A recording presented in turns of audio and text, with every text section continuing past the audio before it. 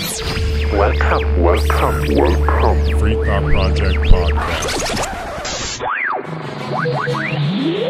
don't want you to protest. I don't want you to riot. I don't want you to write to your congressman because I wouldn't know what to tell you to write. I don't know what to do about the depression and the inflation and the Russians and the crime in the street. All I know is that first, you've got to get mad. You've got to say, I'm a human being. God damn it.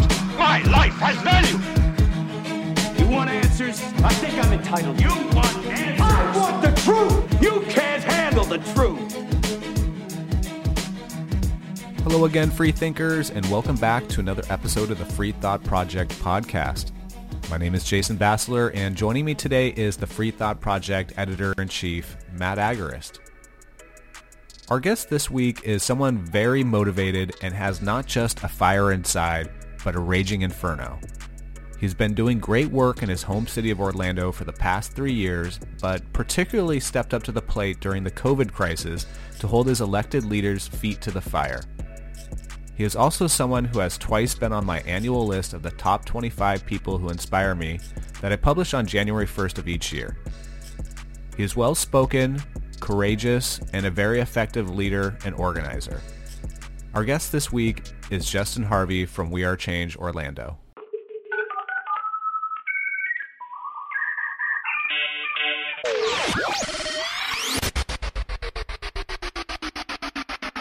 Welcome to the Free Thought Project podcast, Justin. It's great to have you on. Past 2 years, you were doing some amazing work in your city of Orlando to stop COVID mandates, to call out local officials who are straight up lying to their community. And I hope to get into that and the global psychological operation known as COVID-1984. But just a little backstory. We first met in 2019 when Derek Bros and myself hosted the very first Alt Media Summit Roundtable in Houston, Texas. And since then, we've talked frequently and become allies in this fight. I was really impressed, though, with your efforts, not only to hold public officials accountable, but your organizational skills, your courage, motivation, and passion, which I'm pretty sure landed you on the cover of an Amazon Prime documentary about anti-vaxxers, if I remember correctly. You are also no stranger to censorship like us, and I'm sure we'll talk about that. But do you mind introducing yourself to our listeners who maybe aren't as familiar with your work? Yeah, absolutely. Thanks, first of all, for having me. I really appreciate you all bringing me on. I got my foot sort of into activism about 10 years ago. We're actually on my 10-year anniversary next month. And I had a pretty standard cookie cutter life before that. And I was sort of shaken awake overnight and head first into the rabbit hole. And I was inspired by people like you guys, honestly, Adam Kokesh, Luke Radowski. As you see, I've got my We Are Change shirt on today. Nice. These guys like yourselves out here doing real journalism. Once I started to, figure out how the world worked, I started finding activists and journalists that were actually doing something about it. And that's what inspired me to sort of seek out groups that had already got the ball rolling. I quickly got involved with March Against Monsanto in Orlando. I took over the We Are Change Orlando chapter and ended up hosting the march for about 6 years. And this eventually just stretched into all issues, liberty and environment related. I mean, we were doing everything from speaking against fluoride at the city council meetings, trying to stop the pesticides that were being sprayed on our food and affecting the bees, traveled to Atlanta for Federal Reserve protests, traveled to DC for the anonymous Million Mask March. So early on, I was really just getting my feet in everything because it was so many, as we all know, so many issues to take on. I really just was getting involved in all of it. Sort of started to get a groove around when I met you, started to focus in on more of the vaccine and the 5G related stuff. And then out of nowhere, the whole world changed. And we had, our plandemic happen, as I like to call it. Everything shifted right then into, mask vaccine mandates, getting the state open. We could go off on 3 or 4 different, roads right there between the mayor and with the firefighters and the school board. So a lot has happened in the last 2 years with trying to preserve our freedom here locally and try to inspire others to do the same. So that's a rough draft of sort of where the journey's taken me. Sure, man. And yeah, you've certainly been effective in your city.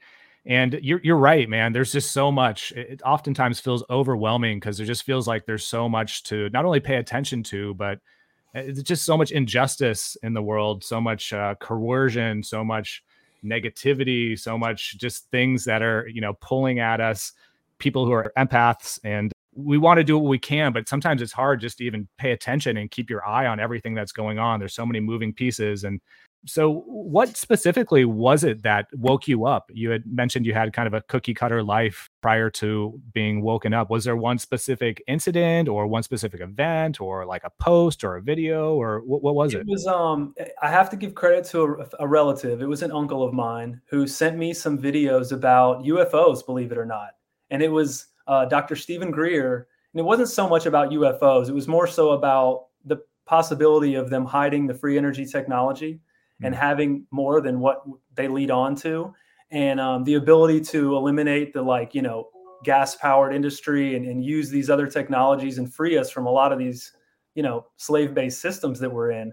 That was what piqued my interest. And he was talking about, an elite group that pulled the strings, and it was like, okay, the UFO thing was interesting and all, but then I dove back into the other rabbit hole of who was pulling the strings and why. And it was like YouTube documentaries central. I mean, I was learning about the Federal Reserve. I found, Freedom to Fascism by Aaron Russo.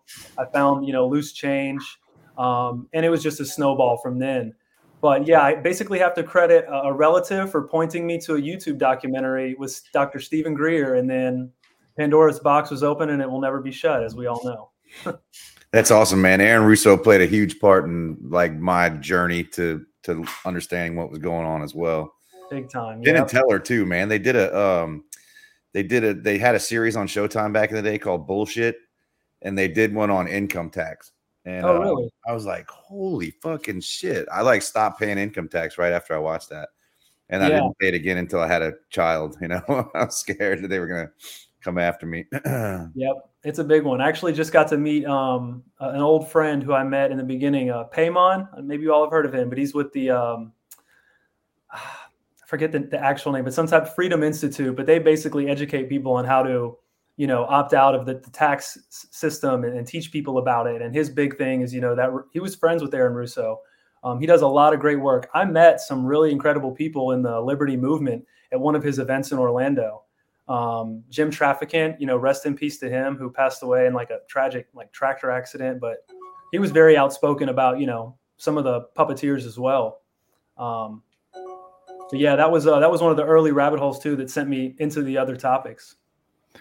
Sometimes that's all it takes, is just one video or just one phrase or one saying or one conversation to kind of spark that interest, to kind of examine your own beliefs and your own values, your own philosophy. And I think people with integrity, that's all it takes. I mean, obviously other people, they're just kind of keep their head down and go along to get along. But yeah, and I'm glad to hear that you continued that intellectual journey, moving past the UFO stuff, which, obviously maybe there is something there.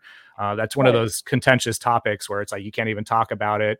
If you do, you could be laughed off the internet or whatever. But nonetheless, I mean, I think what you're basically saying is you're trying to figure out who were pulling the strings, who is behind the money machines, who was coordinating and presenting this type of information to you. And that all those things, those are all important questions to evaluate and to look at. And I think, it's obviously crucial that we inspire more and more people to do that. And I think that's a lot of what our work does. So you've been working with We Are Change Orlando now for a while. What are you guys currently working on right now? I'll be honest, man, after the last 2 years, when we got the mandate stopped here in Orange County, Florida, we really took a big breather. And I have been really focusing on work and life stuff. We hosted some meetups. We've done some volunteer action days, but we kind of just have been sitting back and being grateful for having, at least a somewhat sane governor, and are able to kind of take a break. We just went nonstop. We were probably hosting rallies every month, speaking at council meetings twice a month, sometimes more with the school board meetings. It was just very exhausting. I do have some things in the works. I can't really even speak on one of them because it's sort of an undercover politician confrontation mission. So, but sure. I do those things. A lot of the stuff I do is very spur of the moment. If I find out, Biden's coming to town, I should have sent you that video, but I actually got the chance to confront Biden before he was president when he was in Orlando about some of his inappropriate acts around children on camera. But it's things like that. I hear someone's coming, or let's say we hear of a very large event, we will just spring into action. I have to credit Joshua Coleman out in California, the founder of V is for Vaccine. About 3 years ago, I got on board with that campaign, and I was like, wow, now here's a guy doing activism with double the creativity that I could ever dream of. And he had mastered this way of like reaching thousands, hundreds of thousands of people at like the Super Bowl, at the Daytona 500, and, using highway banners and, signage that was so professionally done, you couldn't miss it. And they were so fact-based, you couldn't argue it. And I jumped onto that campaign and just was like, we're replicating this in Florida. And we've been doing that even pre-pandemic. We were hitting up football games. Once they shut the world down, we shifted it to different methods and strategies, from airplane flyovers to billboard trucks, like I said, the banners. And this was just a way to really get out there and reach more people, especially when the censorship cracked down. It was like, well, they took us off the internet. What do we do? Joshua Coleman said, I'm going to go out and take it back to the streets, and I'll reach 100,000 people in one day. And there's nothing that they can do to censor that. So that was something else that we got, really involved with in the last 2 or 3 years. I've been watching it on Facebook, man. It's awesome. And the signage that you guys have is like so professional and everything, that black, white, and red format, and the sayings on them, it's like, it's hard to, because they're all true, Right. And it's hard. It's like, it's a, put it in your face and go out there and maybe shake some other people out of their stupor, and show them that, like, dude, challenge me on this, look it up, Exactly. This is real. When it's done that strategically, like I've always told Josh, you've done such a good job, because when the New York Times shows up, they want a picture of those signs. The photographer's looking for a good shot, and they don't want some cardboard scribbled on. They want a nice shot. It doesn't have curse words. It doesn't say anything about autism. Like, it's very straight up about mandates. It's about the risks that are documented, the injury payout dollar amount. These aren't things that you can argue. And then when they write their misinformation article about us in the New York Times, you glance up at the thumbnail, and it's a sign that basically that they can't hide our message, because they had to post it there. So it just kills a lot of birds with one stone when you do it the right way. That's one thing I will say that it taught me, was learning from his campaign, is that you can reach more people than ever, and you don't even need that many people. We've done it with 20 people before, and strategically basically attacked an event with such good signage and information at the entrances that people had nowhere to go. We had thousands of people leave an Oprah speaking event in South Florida once. It was all women. We targeted our chanting and our signs to women, and they came out and were just like, they had nothing. They all had to read it. They all had to listen. People were engaging with us. It was a really effective event. And this was, again, pre-pandemic. I love that, man. I feel like, and this is exactly why I wanted you on, because I feel like there's this kind of this stigma against protesting or activism in the real world, and the kind of the right kind of harbors and embraces that a little bit, especially after the George Floyd protests and stuff. Protesting kind of got like a bad rap. But I think you're a perfect example of how effective protests can be when they're creative, and it doesn't necessarily have to be online, and you could still reach those people, because you're drawing up that type of media attention. And that's one thing is we'll never get, like my meme could go mega viral on the internet, on social media, but I'm never going to get a picture of myself, on the New York Times next to my meme, pointing at it or something. So at the same time, like the fact that you're doing real life events, and sometimes they're very creative, like flash mob type events. And you mentioned sometimes they're impulsive. And I think that's exactly the way they should be, right? Because sometimes if you plan them too far out in advance, they get a little stale, the agenda changes, the narrative changes. Exactly. So they have to be in that spur of the moment. And that way you really capitalize on that momentum, on that fervor. So I love to hear that, man. And I also really love to hear the fact that you've taken some time after all this activism you've done. Burnout is very real in this type of work.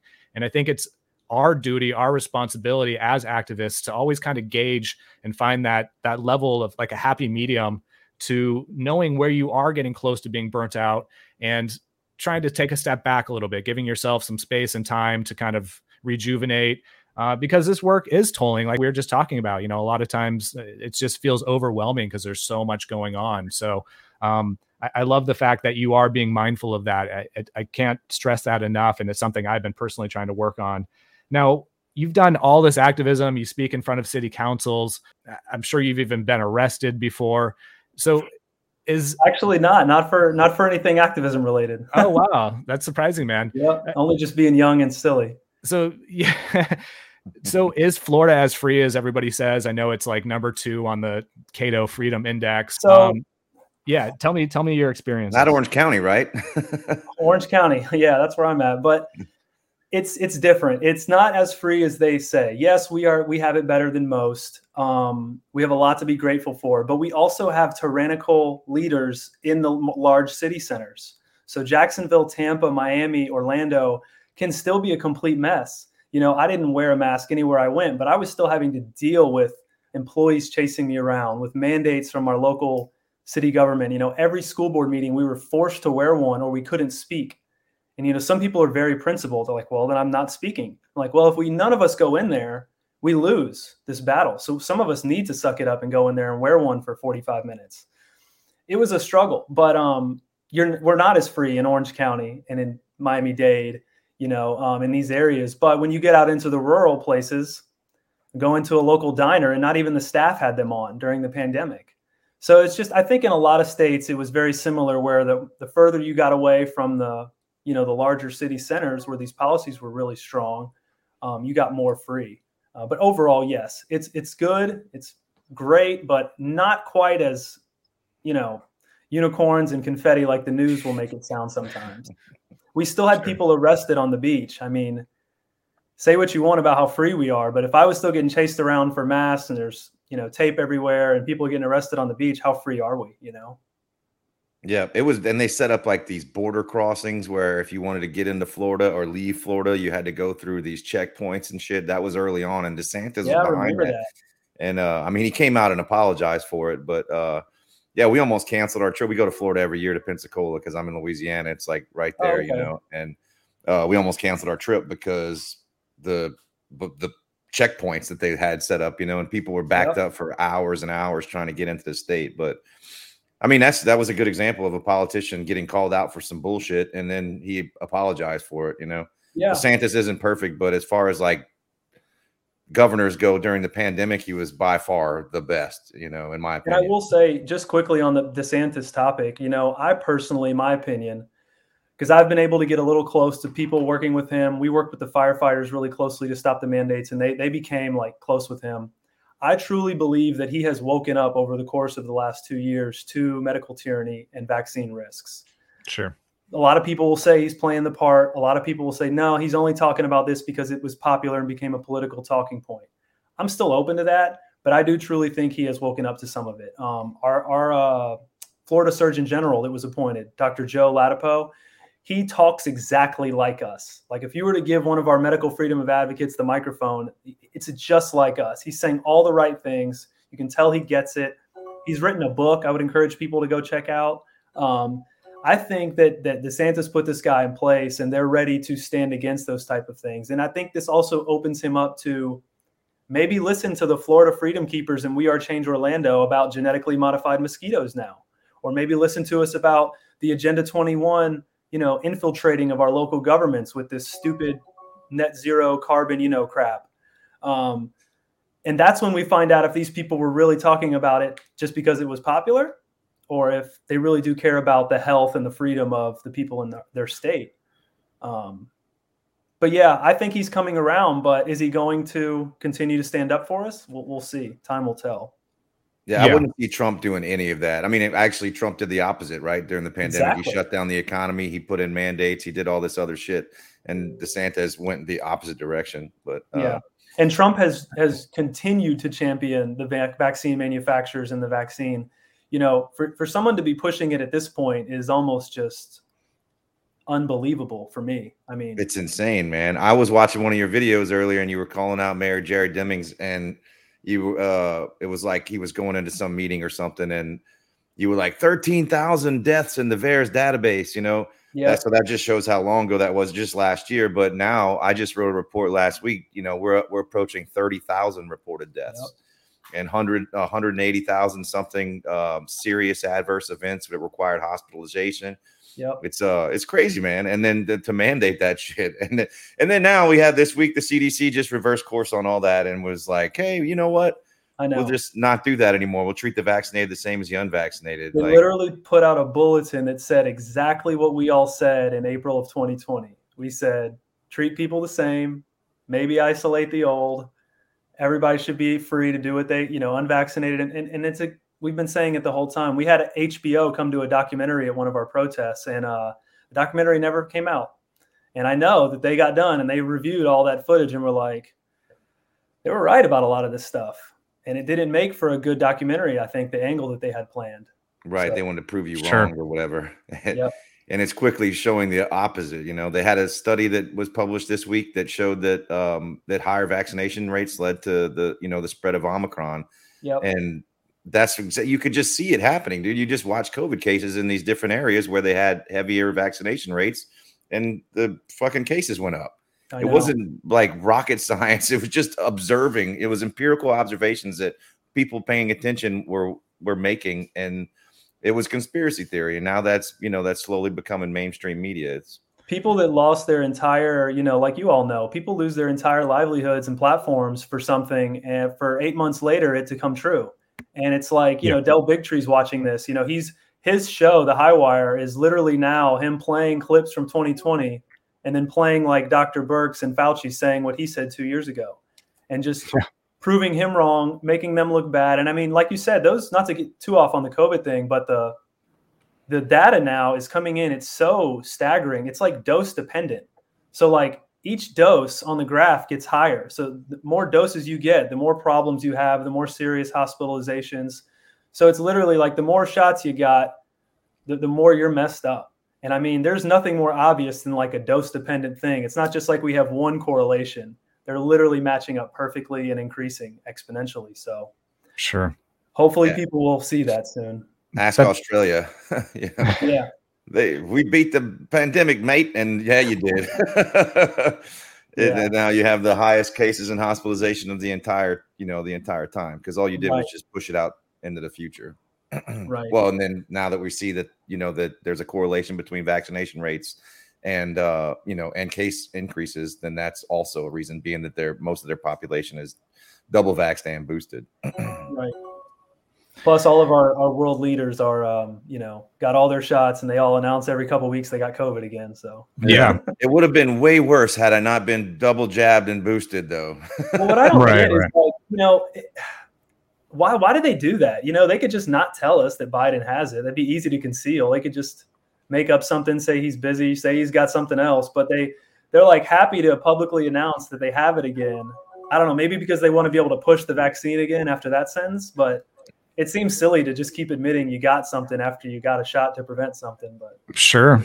And, let's not forget Biden, Fauci, and CDC Director Walensky all said that the vaccine would be 100% effective, that once you get the shot, you never have to worry about COVID. And now the CDC is backtracking pretty heavily. And, it's been pretty unceremonious about this whole retraction and, basically saying that these guidelines no longer apply. I mean, we haven't really seen the media take much of a point, about it or calling out any of the past 2 years of, all the damage that's been done. You did mention that you talked to HBO at one of your protests, but I remember screenshotting a picture of you on the cover of an Amazon Prime documentary. I think that was specifically about anti-vaxxers, right? Yes. Or was it just, it was specifically about anti-vaxxers. Yep. Can you talk on that at all, or how that came about?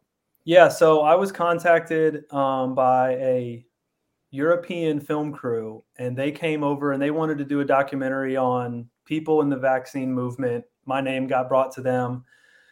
It ended up being another hit piece on Dr. Andy Wakefield. Most people know that he's been the guy that's drug through the mud for the last couple decades as the one who raised the alarm about vaccines and autism. I met with them. They wanted to come to my house, which they always want to come to your house, which just feels weird, and I never agree to that. I'm like, why don't we meet at the FEMA vaccination, mass vaccination site and do it in the parking lot? And they're like, can we do that? I'm like, I have ways. I was like, we'll just sneak in there and we'll get what we need done. And I guarantee you'll get enough good clips before we get kicked out. So we spent like 3 hours in the parking lot, and I'm handing out pamphlets to people and they're getting footage. Spent 4 hours dropping, nothing but facts. And obviously they used a few clips. I pride myself in making it very difficult for the mainstream media to make our movement look bad. So I will always take the interview, always take the documentary, and literally just make it very hard for them. They tried to derail me a couple times. I never let it happen. If you get to watch the film, you'll see that they did everything they could to make everybody look really bad. And then there's like my part, and it just seems kind of neutral. Well, that's just because I wasn't having it. And it was a really good experience. And then it got shown in Australia, and then it got released in Europe, and then it went Amazon Prime worldwide. So at the end of the day, a lot of the reviews on Twitter from both pro and anti-vax people were really just another hit piece on Wakefield. Like, we've got dozens of these, this didn't even go into the facts. You just basically, a lot of the pro-vax people were upset with it. So it was pretty much a poorly done documentary. I think it was good publicity for our cause, honestly. Yeah, it's hard to make facts look bad these days. Every time especially with the internet, and archiving all this stuff, it's right. I mean, we were dealing with that this morning. Like, there's just blatant lies that are being passed off as facts by these fact checkers. And like, there's one with with sex changes in Boston Children's Hospital right now. Libs of TikTok is getting drugged through the mud because they tweeted a video, which I happened to tweet before they did. I linked to the YouTube video on my Twitter, and it was a doctor talking about giving children hysterectomies for gender affirming care, which is fucking horrific, dude. You're ripping out healthy organs that like they can use that are used in, for giving life and giving birth. Yeah. And the doctor was smiling and talking about it and everything, and talking about it for children. And then here comes PolitiFact saying, no, that's not true. On their website, it says that they did this at 18, or that their requirements are that the people must be 18. But if you pull an archive of the Boston Children's Hospital requirements, 3 days before the Politico article, it didn't say that. It did not say 18. And they also deleted the video of their doctor saying all that from YouTube. Yep. And it's just blatant at this point. It really is blatant, dude. It is. It I don't know how to combat it, because most people aren't paying attention that closely. I know. Most people are saying like, "Oh, libs of TikTok. Look, so they put out disinformation. They're getting all these people enraged at the Boston Children's Hospital, and there's no evidence saying that they did that. But there fucking was entirely a stack of evidence showing that they did that. They admitted it multiple times. I mean, it's insane, dude. It's headline readers, man. They've got everyone, reading headlines, making a decision, and there's not much you can do. I mean, how many definitions have we had changed? I mean, we've had in the last 2 years, they've changed the definition of vaccinated, herd immunity, anti-vaxxer. They changed the definition of anti-vaxxer. That means recession, if you were against mandates. I mean, you name it, everything. Pandemic, recession, all these different words that have been going around. They just keep moving the goalpost as always. I mean, and I don't know if many people know listening, but that's the same thing they did with like polio, as they did with COVID. They changed the criteria, make it look like there's a big spike in something, bring in their solution, and then rechange the criteria and make it look like it goes back down. And they say we saved the day. And it was all fabricated for, a drug or an agenda. So they're doing that same thing now with polio again, and they're blaming anti-vaxxers. I saw a hit piece on Vice that blames anti-vaxxers for the spread of polio, when the only traceable case of polio that's coming into the United States was from Africa, and it was vaccine fucking derived. Yeah, it came from the vaccine. The person who was vaccinated for polio is the one spreading polio. That was Rolling Stone, wasn't it? Was it Rolling Stone? Okay, I think so. Yeah, but yeah, no, I get it. I think that's exactly what it is. I think they will shift these and move the goalposts, shift the narratives, because there is a large segment of the population who aren't paying that close of attention, and they think they are. They think that they have their finger on the pulse, but they don't. And so I think that was probably the goal and the intention of this Amazon film crew. And I don't know the specific company that was behind it. I'm sure Amazon just bought it from them, but I'm sure that was exactly what it was. They were trying to find somebody who wasn't quite informed, could maybe say something silly. And it sounds like you just, you played it perfectly, man. You walk that line where you're also being mindful of what you're saying, but you're still dropping facts. You're not giving them anything that's too sensationalistic or too over the top for them to use. So that's probably why yours sounded so much more neutral. Yeah, I did. I actually, it's funny you say that about the sensational thing, because there is a time and a place for a bit of sensationalism. And I'm not saying to go Alex Jones on them, but one time I got interviewed about genetically modified mosquitoes. And I knew that if I called it the Frankenbug with like the E. coli and the herpes and all these different things that are in it, just those words are like, whoa, oh my, it's like, kind of like shock. I was like, I'm going to use that description when I describe the mosquitoes. And I'll be damned if when they ran the interview, the one sentence they used was me describing the Frankenbug with all this stuff. But it was perfect because I needed people to understand that they literally are concocting a bug with like 6 different things in a lab and just releasing it into the wild. And we hope that this Bill Gates funded project just goes well, But there's a strategy with them, staying very fact-based, but just knowing how to work them. And it's just come with experience and practice. I didn't know how to do this. The first time I did a media interview, I was shaken, nervous, probably said the wrong things, and was then really upset why the whole interview didn't get played, because you just don't understand how the system works yet. Right. Also used to be very anti-media, Free Thought Project. And I just listed you guys off.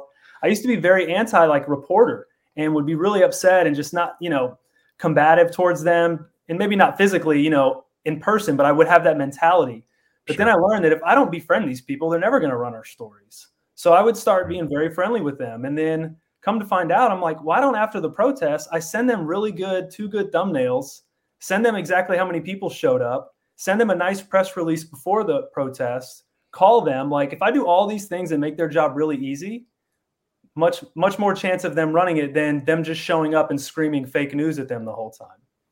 Because I've had that happen and I've had people leave and I've gone over and been like, dude, you can't do that. That was our only story for the day.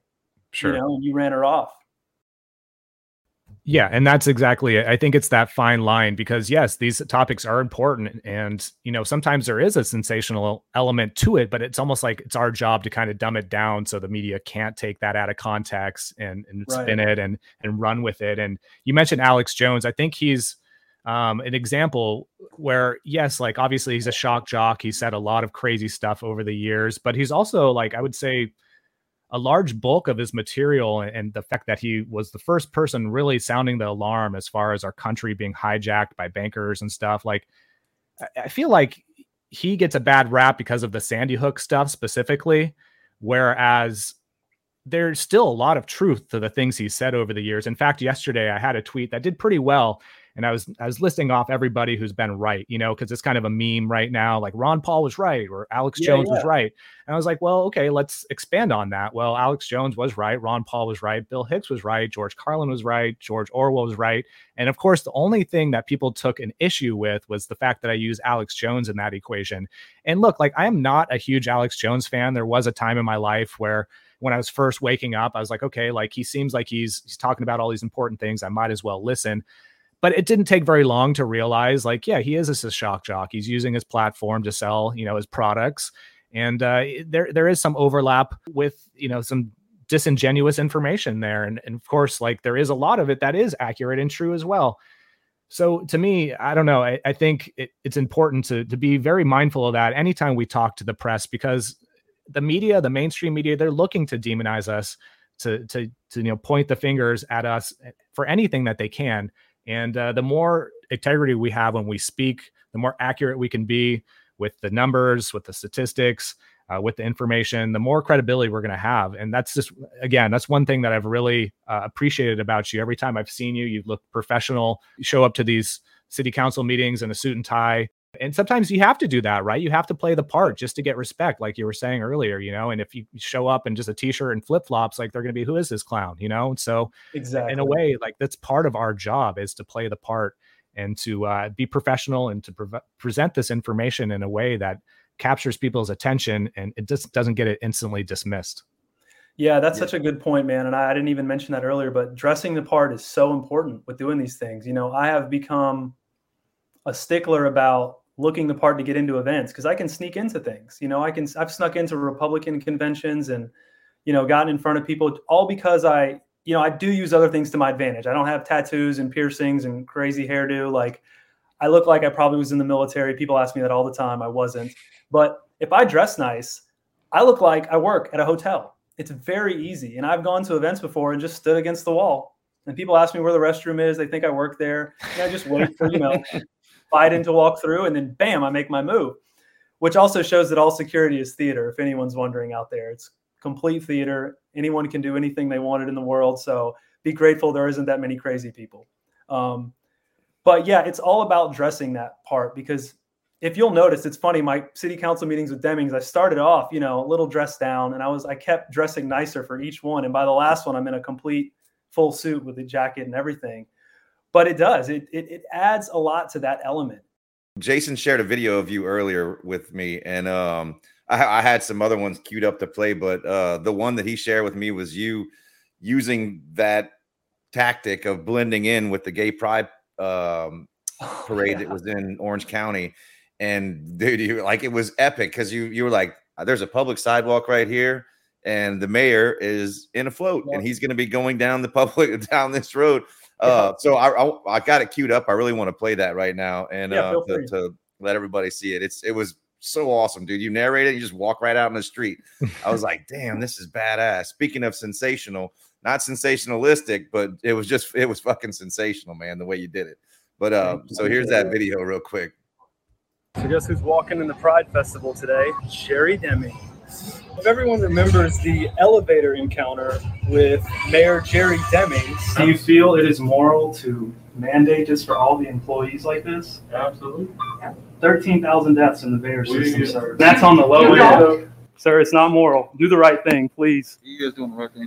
No, he's not. He had nowhere to really go. He was trapped in that place for a brief moment in time. But what do you think about a parade float right there next to that truck?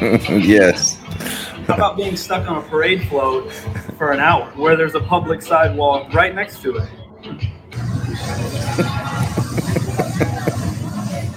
The ironic thing about saying I was a liar was I was only quoting you, sir. I only quoted you. Where is the lie? Is the only question that the people have of Orange County.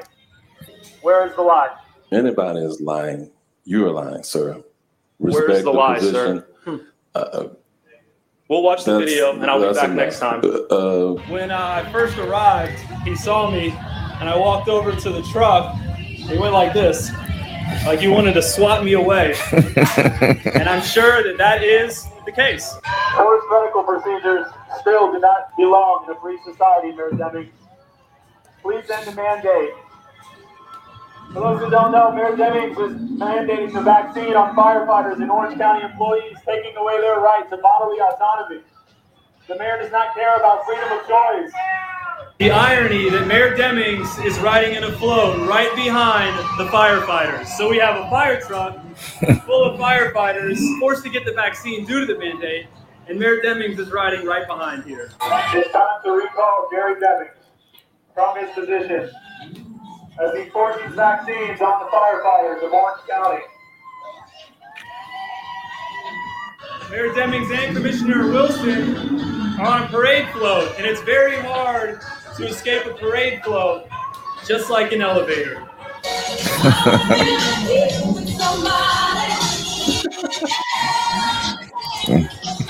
All right, yeah, they basically tried to drown you out right there, and with the music, but not before you totally trolled the shit out of them and owned them, man. It was amazing. And the important thing about that, I try to remind people, is that it's like, I believe in hitting people from all angles. Like, I don't want to just be at the council meeting. I don't want to just have a protest. If we can do all of the things, they're going to feel so much pressure from all sides. Like, I sent you another video where I'm outside of his house in the morning at like 6 o'clock in the morning. No idea what time he's leaving, but I got out there super early so he could see me on the way to work. And then when he gets to work, I'm going to speak in front of him. So he's just like, I literally can't get rid of this guy. I actually, at one point, I had the firefighters call me and say that the mayor's office is calling the firefighter union saying, you need to get that blonde guy under control. And the firefighters were like, he doesn't work for us. He's not a firefighter. He's just helping. And they were like, I love it. They were upset. And she called me and was like, yeah, you really pissed them off with this whole mayor thing. And I was like, well, good. This is mission accomplished. I want him to feel it. Because then after that, the governor stepped in and just laid the hammer down on him. So we really got like I've never felt so much validation in like a topic or a single issue matter than I did when the governor sort of came in and like finished the job on him. Because we really did like finally stop something. We didn't get to stop the GMOs or the fluoride, but that vaccine mandate for those county and city employees, all those people, we got to, sort of, set the stage for the rest of the country to sort of do the same thing. That's awesome. I was going to ask you about that, like how that ended up. Like, I know that there's still the lawsuit going on, right? That's the most recent information that I found on there, that the firefighters are suing. Well, the fire chief, the one guy who was actually fired is suing. Okay. And I believe, they are as a whole still suing him as well. So all of that's still in the works. All right. Yeah. Is that firefighter named Barry? Is that who that is? Is it? No, it's Chief Stephen Davis was the one who was fired. Okay. There's a lot of lawsuits against Demings. Yeah, and we had a really great lawyer out of Gainesville, Florida, who was taking on like most of this stuff, most of the mask and vaccine stuff. And once him and the firefighters and the governor and all of us sort of came together, it was just like we finally had all the pieces. And, it was easy for the governor to get behind the firefighters because they're the heroes. And that's like an easy target for them to pick up and build up his image. Yes. Which sucks to say, but we use it to our advantage. I told those firefighters, I said, we would have never done this if it wasn't 500 of you willing to not submit your vaccination status. If I was like, if it was 30 Publix workers or 25 this or 50 that, 500 first responders, the local heroes, they could not ignore. And I was like, that's when we dropped everything and we just worked together and started, rallying for the next 3 or 4 months until it was over. That was actually one thing I was going to say, is it's absolutely brilliant to use that fervor of like state worship against them. Like they have the firemen, obviously, like they're much more supported than the police, although the police, still have quite a support system as well. But nobody's ever wrote a song, fuck the fire department. Like obviously, like there's so true. Right. And, they're not out here shooting people in their homes either. And most of the time they're actually courageous enough to run into people's homes while they're on fire. So like, there's a lot of love for the fire department. And at the same time, they're individuals, they're humans, they're just experiencing this life through the profession of firefighting. So like, we still have interest in them, not having to take these experimental substances. Watching that video, it definitely brought back some nostalgia from like the 2011, 2012, 2013 era, where you said yourself you were inspired by Luke Rudkowski, kind of doing this type of like guerrilla journalism. Man, I can't tell you how inspiring that really was for me as well back in those days, And unfortunately, Luke has kind of taken a turn with some of his content creation. He does kind of more in front of the camera type of stuff now. Right. But I really think there's a huge market right now waiting to be exploited for that type of guerrilla journalism. And it's not for everybody, of course. And again, that's why I preface this whole conversation by saying, you're one of the most courageous activists out there, because not everybody's looking for that type of confrontation. And not everybody has the, mental bandwidth to be able to articulate themselves in the moment when there's a bunch of people looking at you with a megaphone and whatnot. So I really think that type of video gets views though. And I really think I would love to see somebody kind of take up that mantle. Man, I really wish that Luke would kind of get back into that realm. I miss it too, man. I'll never forget seeing him confront people like Jacob Rothschild, Henry Kissinger, Clinton. Those are literally the things that lit a fire under me. Me too. Derek Bros, watching the things he was doing, even Alex, like you said, I have to give Alex credit for waking up a lot of people. He did a lot of work. So it was seeing him stand up and question Reno about Waco or Ruby Ridge, the old school stuff. I mean, even the Bart Siebel guy confronting astronauts about going to the moon, just watching that stuff, people have the courage to go ask these people to their face, like, hey, there's a real discrepancy here. People's lives are affected. You could be deceiving millions of people. Did you pull Building 7, like Luke did? And I just, if I could get to Luke, I'd be like, man, I wish you could do all that and just keep at it, because that is some of the most inspiring stuff to see.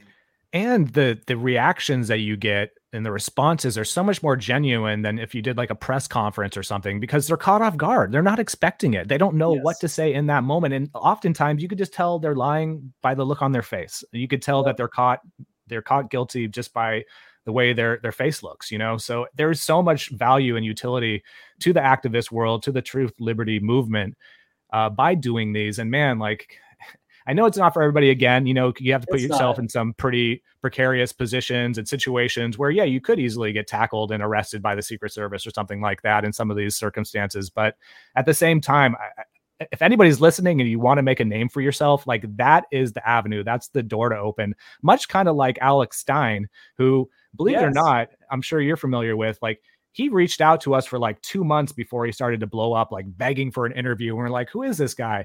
And then all of a sudden, you know, he started getting some momentum and he wouldn't even respond to our emails, which is fine. But I think he's another perfect example of like, put yourself out there, question these people, and you're going to be social media superstar in no time. You know, like it doesn't take a whole lot. Of course, you know, you have to know your facts. You have to have, you know, the knowledge to kind of get people's attention. But man, have at it, guys. I totally second that whole thing, man. Alex Stein is a big inspiration. Believe it or not, I actually knew Alex before he blew up, and we were kind of acquaintances through another friend. And it still amazes me how overnight his success went with those city council meetings. And honestly, I would have, if you would have came to me with that approach and said, this is what I'm going to try, I would have been like, no, that's too much. I think I would take it a totally different way, but it has worked and it's been so effective. You know, and if there's any message I can give people out there, you know, like you said, it's not for everyone, but for those who think they want to try it, just start practicing, showing up to these events. And you've got to go solo too. That's what I tell people. You know, people ask me after the Demings parade float or certain things, how come you didn't? I would have came with you. We could have all done it. And I'm like, some of these things only work if you're solo and sort of undercover. You just kind of, no one suspects you. You know, you're just off to the side, and then you break out your camera with your question. That you've got a well-prepared question. You know, you've got to map out the area. You've got to strategize the entire thing. But if you do it, you can accomplish things if you dress nice. You know, you can get into almost any event if you dress nice. And as soon as you get in there, just start asking where the bathroom is. You can map the rest out once you do that. Dude, speaking of that, we got another video of you getting in Deming's face, like literally getting in his face, where you wanted to take a selfie with him. Oh, that's right. I have it queued up, and dude, the look on his face when he sees that it's you, you know, like this is more recent though, right? This is this is very recent. Right. This is like in June, I believe, right? Yep. The look on his face right there, man. I'm gonna play this video. He's like, "Oh shit, it's Justin." All right, you mind if we get a picture together? If you want. All right. Let me just take a quick photo. Now, one question though: is there any reason you keep ignoring the lawsuit against you from Fire Chief Stephen Davis, the one that was fired? Ignoring the lawsuit. Have they tried to serve you? That lawsuit. Yeah, moving forward. We'll have to see. We'll leave it in the court. You haven't ignored any acknowledgement of it when they tried to serve you? Why would I do that? Okay. I just want to just ask you. Personally. Why would I do that? I don't know. Maybe just to avoid the attention on it. No. Okay. And then for the listeners, he goes in and actually shows proof that he's denying the lawsuit and refusing to accept it. Yeah, man, that's awesome, dude. That's that guerrilla journalism like Luke used to do back in the day, you know, and which I'll admittedly that, you know, I don't know that I have the balls to do that, dude. If someone paid me a lot of money to be able to go do that, I'm not sure that I would be able to go and do that, man. And it's my hope that when people see these, like with me, that other people start doing it. And then I envision a world where these people either have to stop lying or they literally can't go out in public.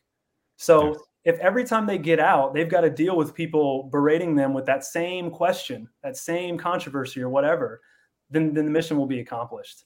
And it was beautiful with that one because, again, spur of the moment. I think I found out where he was 2 hours before that happened.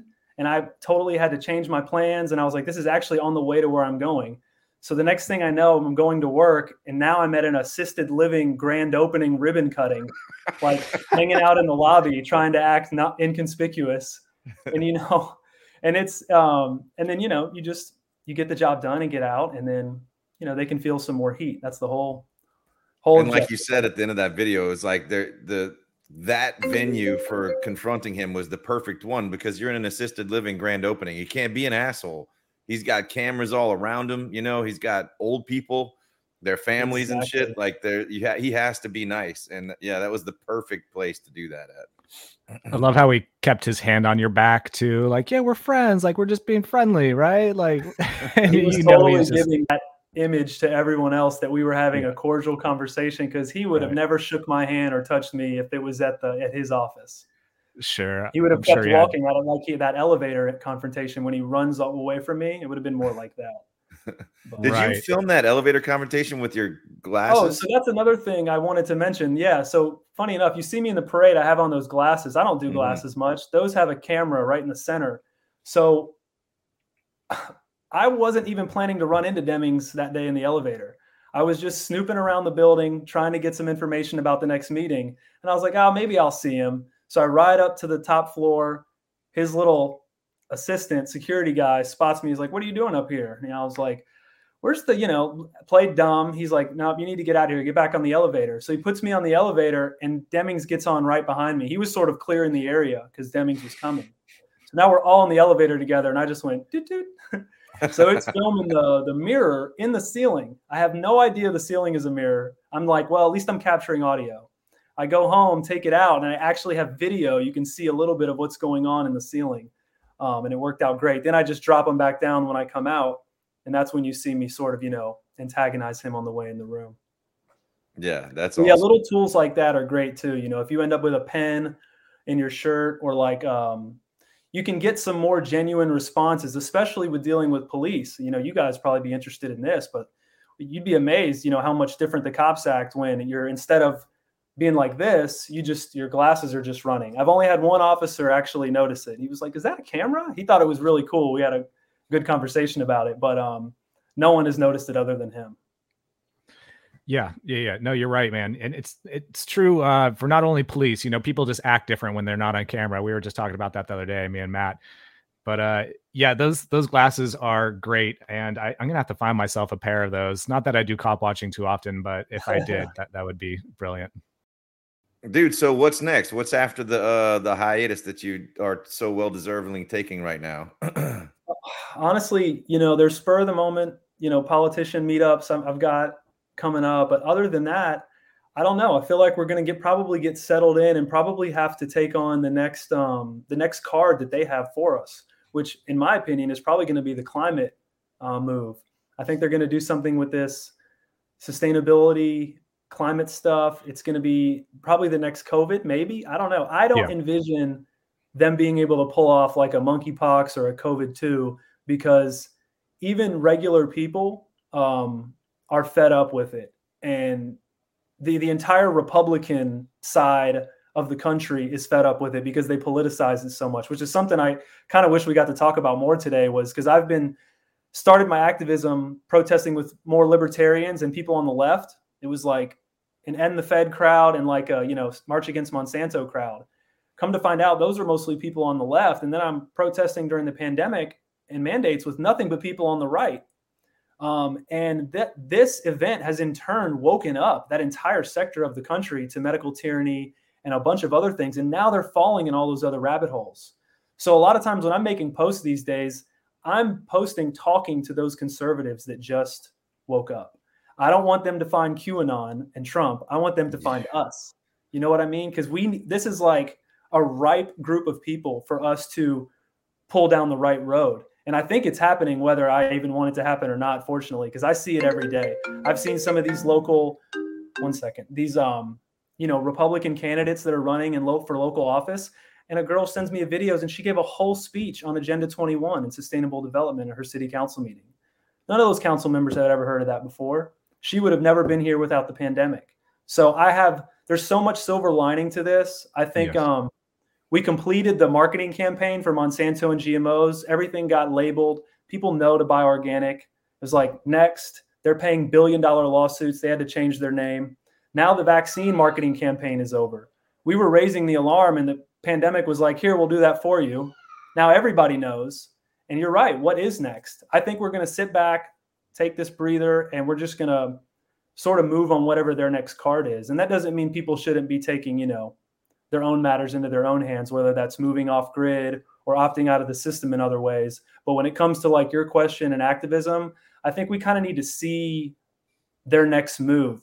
Because like you said, we can't just have protests, because they have to be strategic and they have to, sort of fit the current narrative.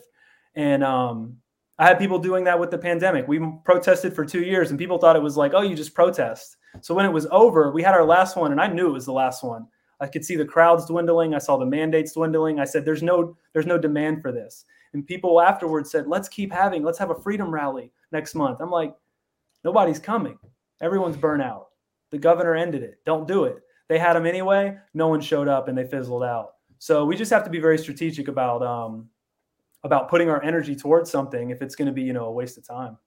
Yeah, for sure. I think their next big move is figuring out how to stop all that protesting.